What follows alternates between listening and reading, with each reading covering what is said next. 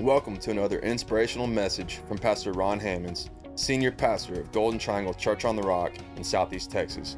We're so glad you're joining us. For more information about Golden Triangle Church on the Rock Ministries, visit our website, cotr.com. Enjoy the Word.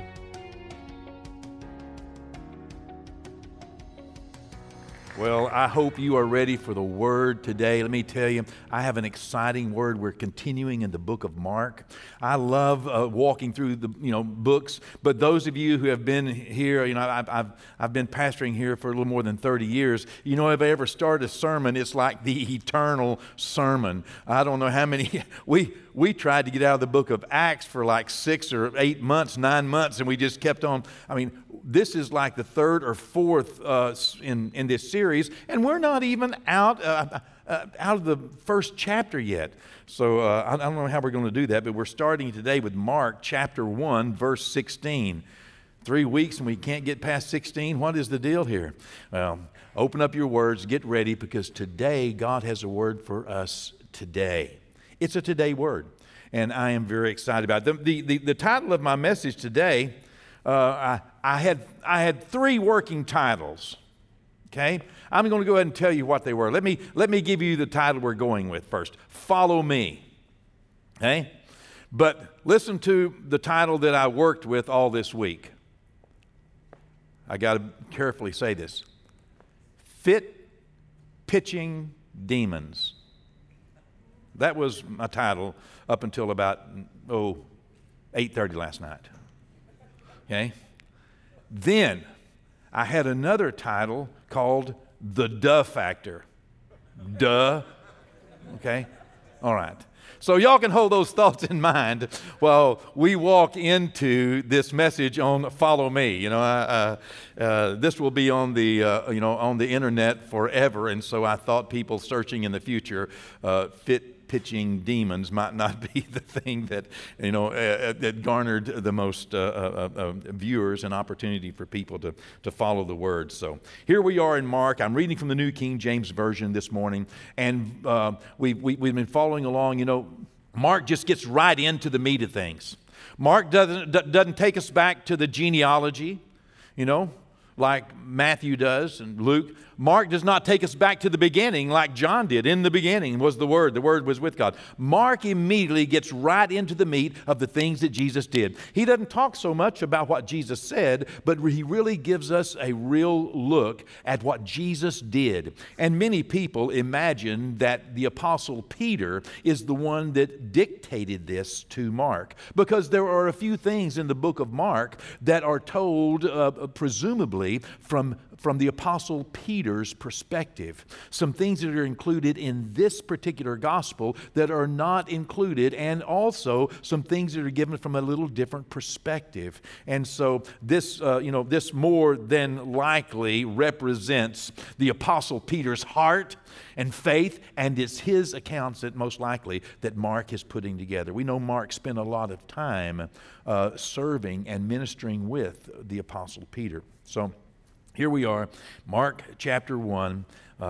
Jesus has been,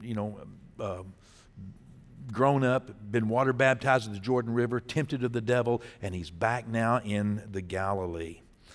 In verse 16, and as Jesus walked by the Sea of Galilee, he saw Simon and Andrew, his brother, casting a net into the sea, for they were fishermen. Now, the thought connected with this word casting, okay, we're going to take this apart a little bit, so don't let me bore you, but stick with me if you can, and you'll see what's going on here. The thought of this word casting leads one to recognize the value of the throw. To cast a net. Some of you have been with me out there on the Sea of Galilee when we've seen, fishermen throwing nets. It's like, they circle, they kind of just throw them out there. They're almost like a big old frisbee, it looks like, for a little while, and then they hit. Whether the wind catches them and takes them this way or that way, or whether it folds it up, you never really know. But this concept of casting has a reflection that leads us to recognize the value of the throw. It means literally to let go of something without care as to where it falls and uncertain of its success. This means like basically to fling, to cast. I mean, you're not exactly sure where it's going, and you don't know if you're going to be successful. Interesting, huh? All we do know about casting a net is that if we do not cast it, we have no chance of succeeding. Each cast is entrusted to the providence of God and also is approached with hope. Casting must be done with purpose and with intent and with full heart. Like a batter who steps to the plate to take a swing, uncertain of the outcome, but confident that he must swing. Because if the batter gets up and is not committed to the swing, you've seen those half-hearted swings. You've seen those swings that are, the batter's already decided it's not going to do anything, or you've seen people get up there and not swing. We must be committed to the swing and confident of the swing, even though that the swing we cannot determine if we are going to connect and if that connection is going to bring success. That's what this casting is portrays this type of image, this type of thought. I know you're thinking, is there that much in the Word of God? Yes. The Word of God is so absolutely deep and overwhelming and carries such facets of meaning and understanding. It is the glory of God to conceal a matter and the glory of kings to search it out. The Word of God means so much more than I could ever. That word in God's mind means so much more than we could ever dig out. But for today, realize that Simon and Andrew were committed and fully engaged in the cast. It would not be their first time to cast the net. Many times they would draw nothing, and sometimes they would draw, so many. But they had to be committed. This was what Jesus observed as he walked along the seashore. Two men committed to casting their net. I wonder how many times Jesus watched them cast that net. Maybe drew back not much. He had watched them later on. He watched them as they fished all night and got nothing. Casting their nets. This verse contains what we will call the duh factor. Why were they casting a net into the sea? Well, we read it, right? It says there in the last part of verse 1, because they were fishermen. Duh. Why would you do this all night long? Because you're a fisherman. Why were they casting that net? Well, they weren't wannabe fishermen. They were really fishermen. And they were doing what fishermen do. And Jesus saw them. He observed them busily engaged in their trade. The whole Word of God seems to shine a favorable light upon people who have a strong work ethic. The whole Word of God seems to call attention to people who are engaged in doing something, not just sitting around waiting for something to be done. The Word of God seems to favorably highlight calling disciples from the group of people who are busily engaged in some type of work that's important to them, important to their families, or important to the future. Jesus often speaks of, and Jesus often favors those who are busy. You remember those with the talents? He favored that one that got out there and got busy and doubled his talents, and that one that increased more. But the one that just sat around and did nothing with it, just buried it in a hole and just waited, Jesus said, you wicked and unprofitable servant. Couldn't you have at least done something with what I gave you? Well, we can watch life go by, or we can get involved. And the Bible seems to favor those who get involved in life. If you want to know what God wants you to do, and sometimes people just say, well, I would get involved, but I have no idea what God wants me to do. Well, if you want to know what God wants you to do, just look around, look behind you, see what He's prepared you to do, and do that. This is not rocket science. God has been working in your life. He's been working on you. God, with or without respect to what you may think or how much you think you have been, partnered with God, God has been partnered with you. He has been preparing you since before you came out of your mother's womb. He has already, like he said to Jeremiah, before you came out of the womb, I had already decided what you were going to be, already decided how I was going to bless you, how I was going to gift you, and what you were going to do. You are created by God, designed by God, and there is something that you can do better than 10,000 people around you, and you can do it easy, and they're struggling trying to make it work. You are fit for something, and when you want to know what God wants you to do, look around. Look around in the moment, look around in life, and see what He has prepared you to do. You have been gifted by God, not by accident, and not by coincidence, not by happenstance. God has had His hand on you. God is a God of purpose, and you were created by design, and you have a purpose, just like Simon and Andrew had a purpose. These young men were busy doing what they were made to do, what God wanted them to do. He wanted them to be fishing. You say, that sounds like a good idea. I think I'm called to that one, But Simon and Andrew, they were fishermen. There is no indication that they had some supervisor out there making them do it. Don't be that kind of person. Don't be that woman. Don't be that man that has to have somebody around you making you do something all the time. Don't be that person, okay? Here, they were not always successful, but if you look, not only now, but in the future, even after Jesus is crucified, Peter says, I'm going fishing. Yeah. Well, hardworking, responsible people get noticed, and Jesus noticed them. And specifically, He said He noticed them casting their nets. Well, verse 17. Then, no wonder we have such a hard time getting through things. We talk so much about one verse. Let's go to the next verse, see if we can get another verse, okay? Then, Jesus said to them, follow me. That's where I got our final title from. Follow me, and I will make you to become fishers of men. I'm going to take what you are naturally gifted to do, what you were created by God, what you've been working on all your life. I'm going to take the things you know and the things you understand and the things that are simple to you and the things that you're good at. I'm going to take the same things that you have been doing over and over and over and over and over, and I'm just going to take it and I'm going to use it for my glory. And I'm going to use you right where you are doing what you're doing. I'm going to use you with what I've already taught you. All of your growing up years aren't wasted. God can use that, and He can use it for His glory, and I will make you to become fishers of men. Come and follow me is the best way to say that. Come and follow me. It just says follow me, but this is actually two shades of a meaning. Come! It means to come is like a command. Come and follow me. Come is what it means, and get behind me. Come and get behind me. Verse 18, they immediately left their nets and followed Him. Wow.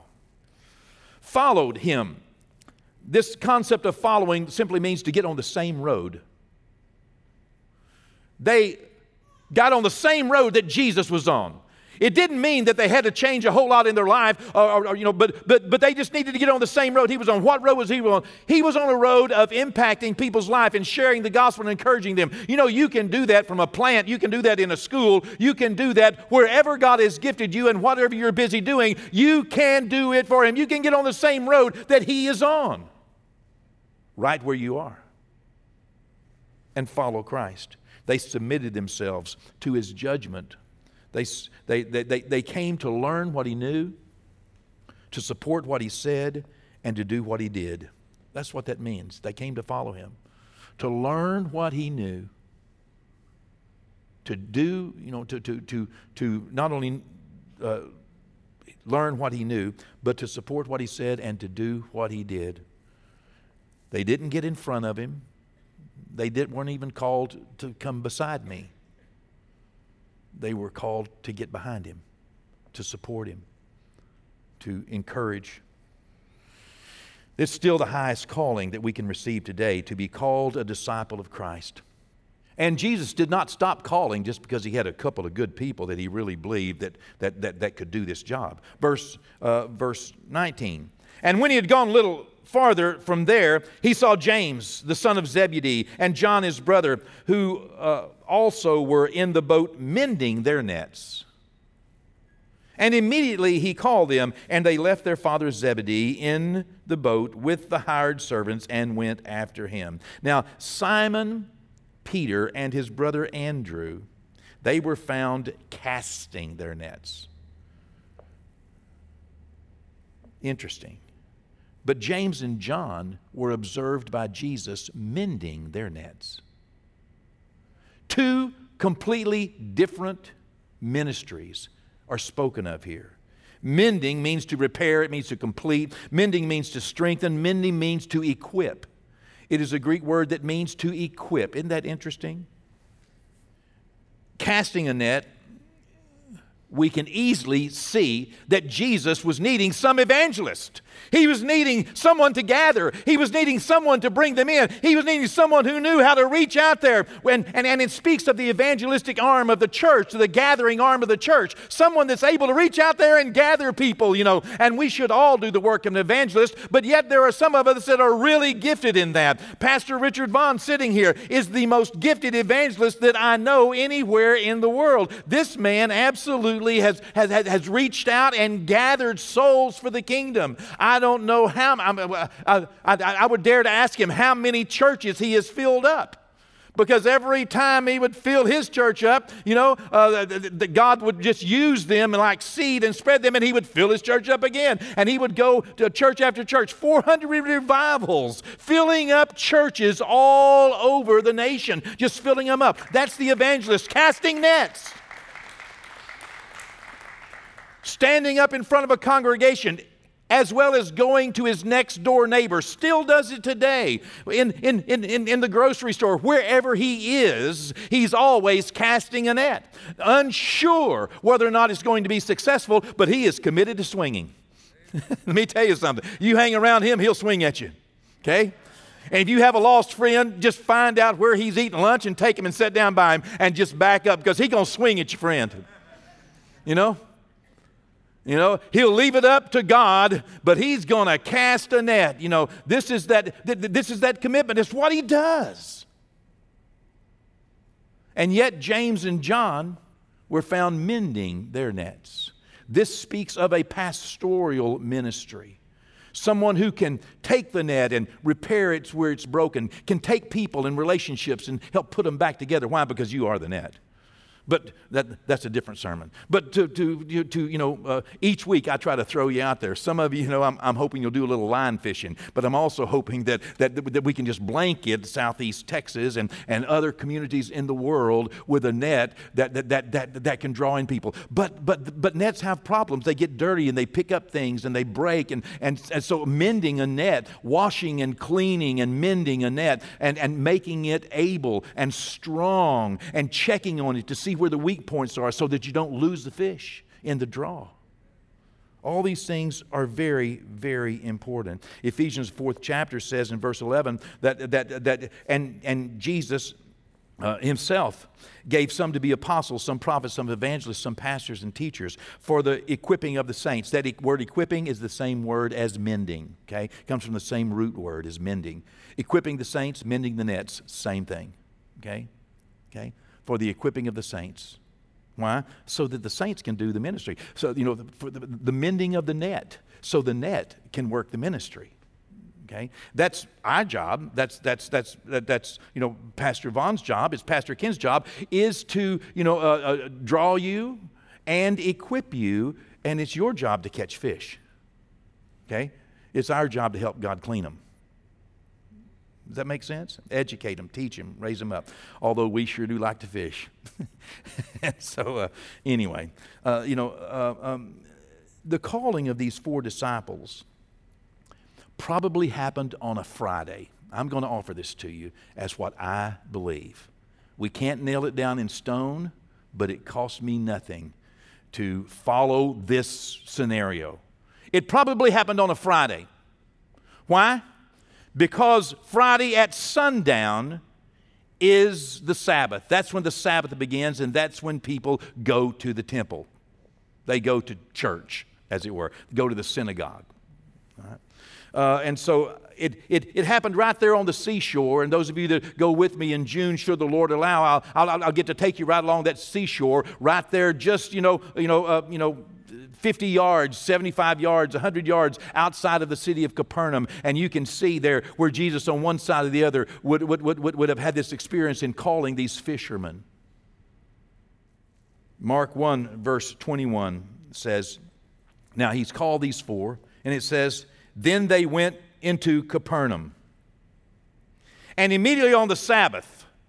Now, that doesn't necessarily mean on the next day, because Sabbath begins at sundown in the evening. Okay?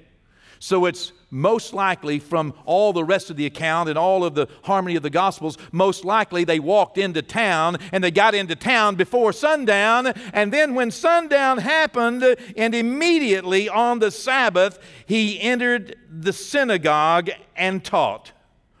Oh, I just love this. Now, can you imagine? Just go with me on this little journey here.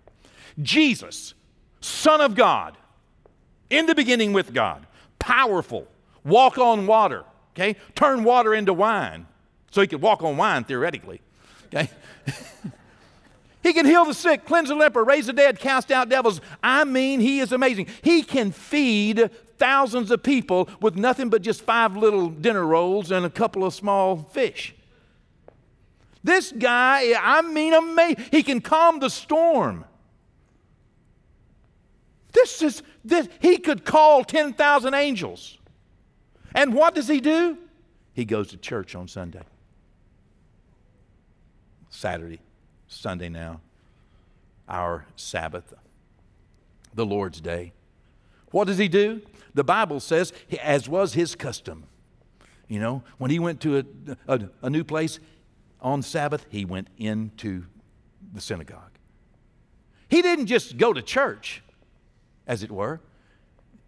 Jesus made time to get involved. Don't you know he was busy? Don't you know he was busy? But he went in. This guy could do anything. I don't have a whole lot more to say to people who imagine that they're too busy or too big to take time for church. This is Jesus, as was his custom. He was found in the synagogue. The zeal for the house of the Lord consumes him, he says. Wow. Well, if the only begotten Son of Jehovah God, and today when you say God, you need to make sure that everybody knows what God you're talking about. It's Jehovah, okay?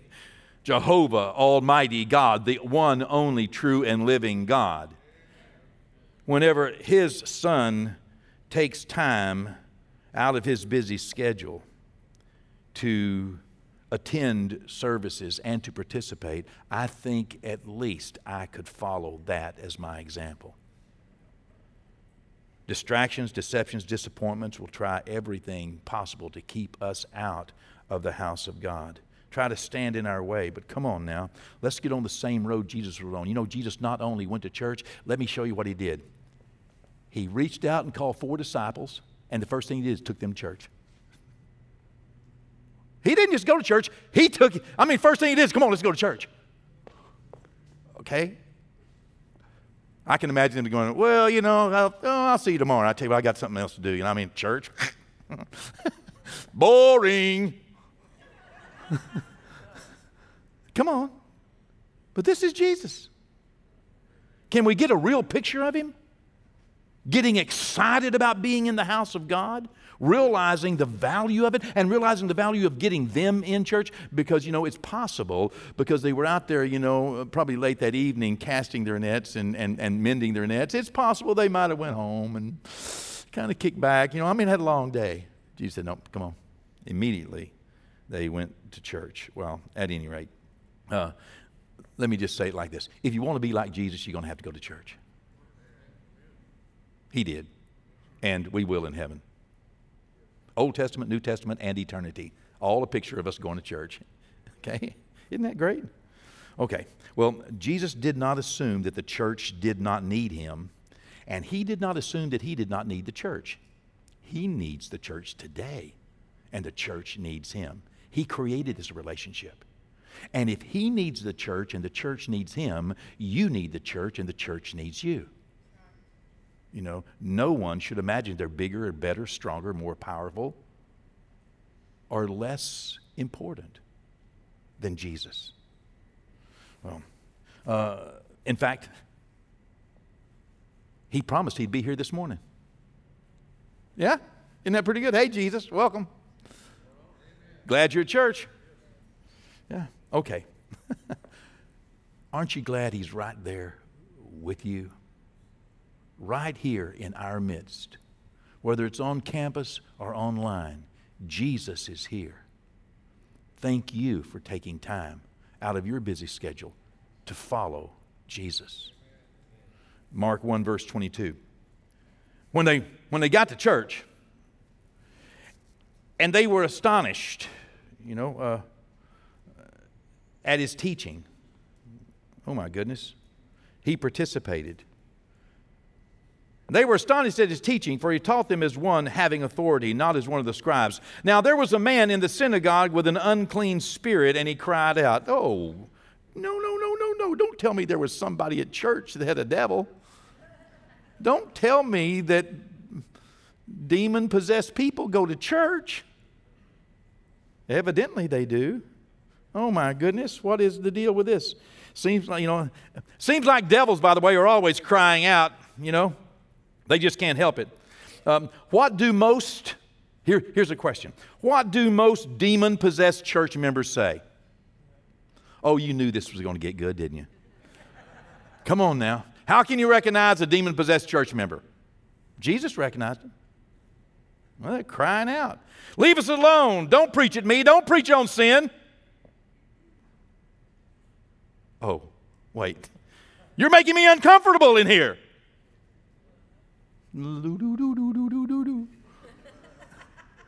Oh, this is good stuff. If you can't have, fun looking at the truth, Are you trying to condemn us? You trying to hurt? You trying to make me feel bad? You trying to destroy my reputation? You're nothing but a holy roller. We don't want anything to do with you. You can't tell us what to do. These are all encapsulated in what this man cried out.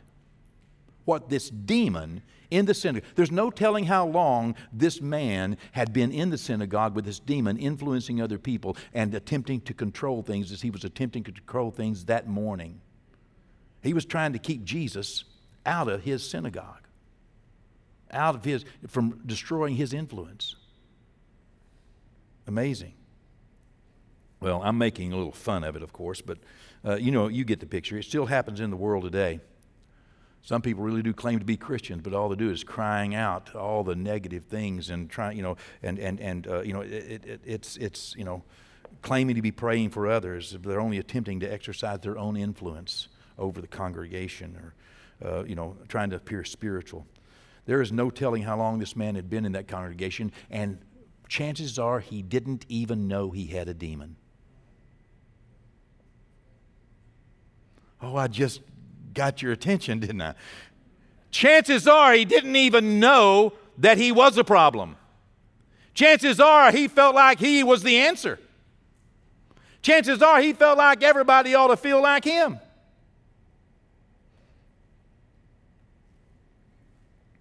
Well, that day he came face to face with the truth.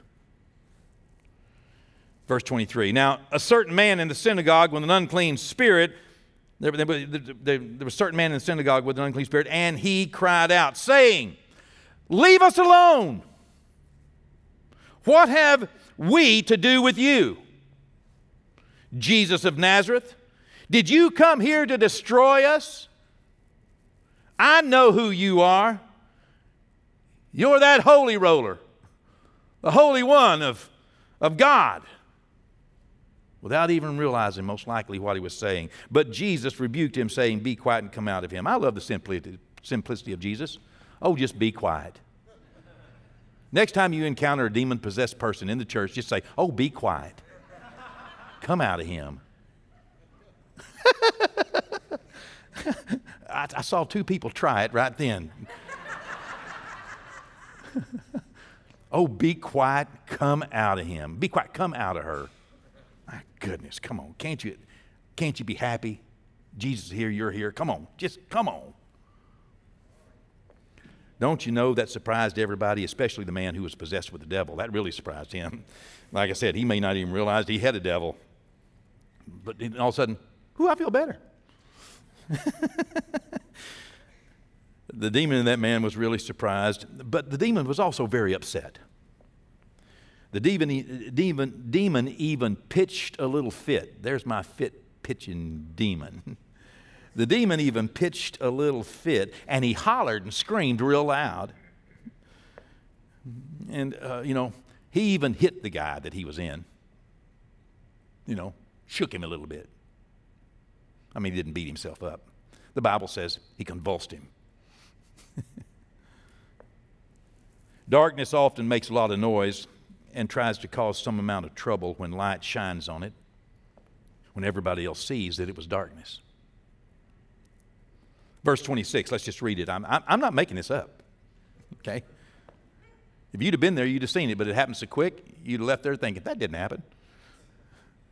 But look, verse 26. And when the unclean spirit had convulsed the man, Jesus said, oh, be quiet and come out of him. But the unclean spirit wasn't. Bing!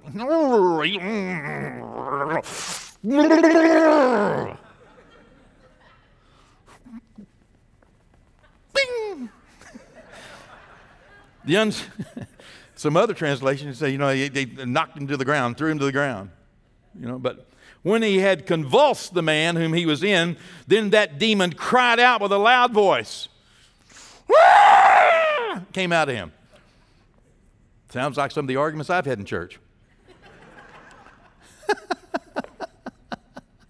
Oh, be quiet. Come out of him. I'm going to get you. Then all were amazed. I would have been amazed if I'd been there. And so they questioned among themselves, saying, what is this? I've done that too. What in the world just happened? Y'all see that? What new doctrine is this? I mean, is this going to happen every time we come? For with authority, this teacher, this man, Jesus, commands even the unclean spirits, and they obey him. And immediately Jesus' fame spread throughout all the region around Galilee. Well, what an interesting account. And it's the account of just one day in the life of Jesus. I mean, and his day wasn't even over yet, okay? Whenever he got out of church, the Bible says he went over, to Peter's house, and a lot of people came in, and he just ministered, and he just kept, there was a lot going on there. But Jesus knew what was important. He got to bed early enough where he could get up early the next morning and go out and talk to his daddy about a few things. I imagine I'd need to talk to God about a few things too after a day like that. But this was one of his easiest days. Verse 35 of Mark 1 says, now in the morning, having risen a long while before daylight, he went out and departed to a solitary place, and there he prayed. Jesus is our perfect example. And believe me, nothing helps us to recover from a tough yesterday like finding the place of prayer today. If you had a tough yesterday, find the place of prayer today. If you have a tough today, then in the morning when you get up, find that place of prayer so that you can talk to your daddy about a few things. We could go on and on this morning, but I'm going to conclude. Why? Because you probably had enough. And, I can go verse after verse after verse, but soon we would lose what God wanted to say to us today. So before we get too many things to remember, let me give you my 3 takeaways from the verses we read today. My first takeaway today is if you want to know what God wants you to do, look behind you to see what He's prepared you to do. Let me encourage you, get engaged. Get engaged in life. You're more able, more capable, more ready, and more prepared than you may give yourself credit.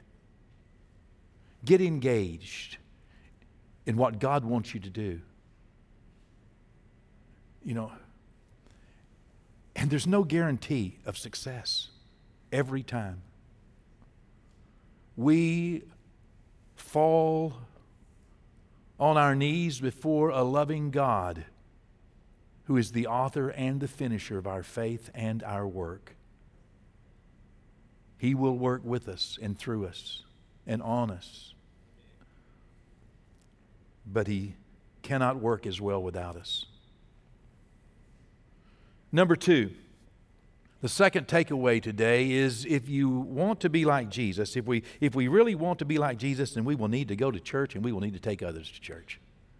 We will need to go and take others to church. Now that's a reality. That is just, it's just not true. With Jesus, just Him and His family or Him and His friends were not enough for Jesus. And it's not enough for me, and it's not enough for you. Listen, if you want to be like Jesus, in this life or in the next, you're going to have to follow Him. Go and take others to church. It is still what He's investing in.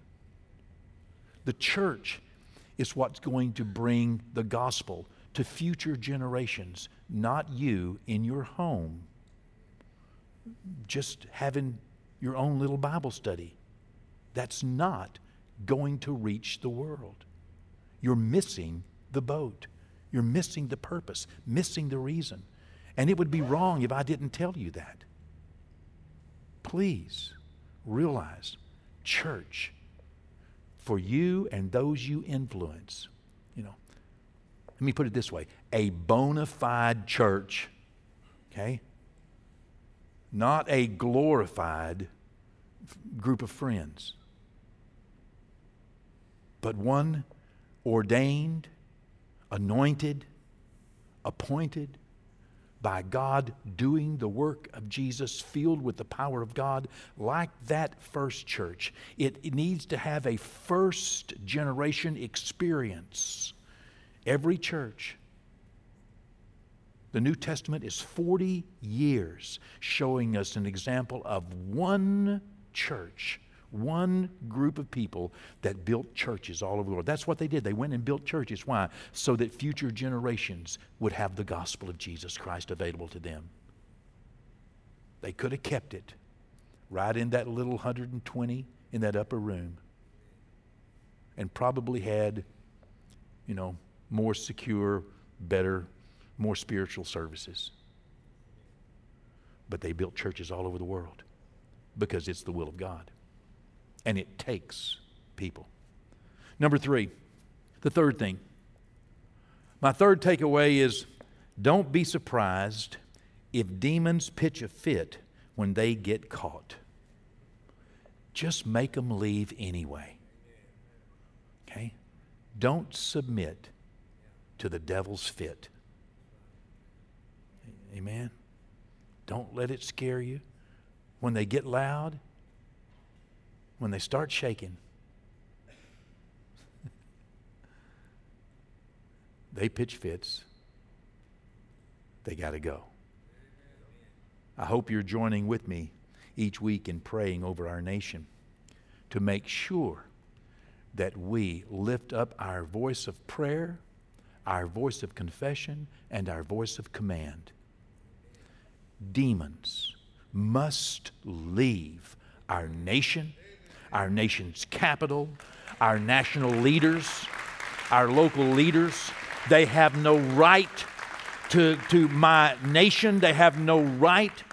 In the name of Jesus, command them to flee. They might convulse a little and pitch a little fit and scream, but make them leave anyway. In the name of Jesus. Amen. They'll be better off for it. And so will our nation. Amen. Thanks again for joining us for another encouraging word from Pastor Ron Hammonds. Visit cotr.com and subscribe to our social media platforms to stay up to date. As well, receive more encouraging messages from our pastor and details of the work we're doing both in our community and communities like ours around the world. Today and every day, God bless.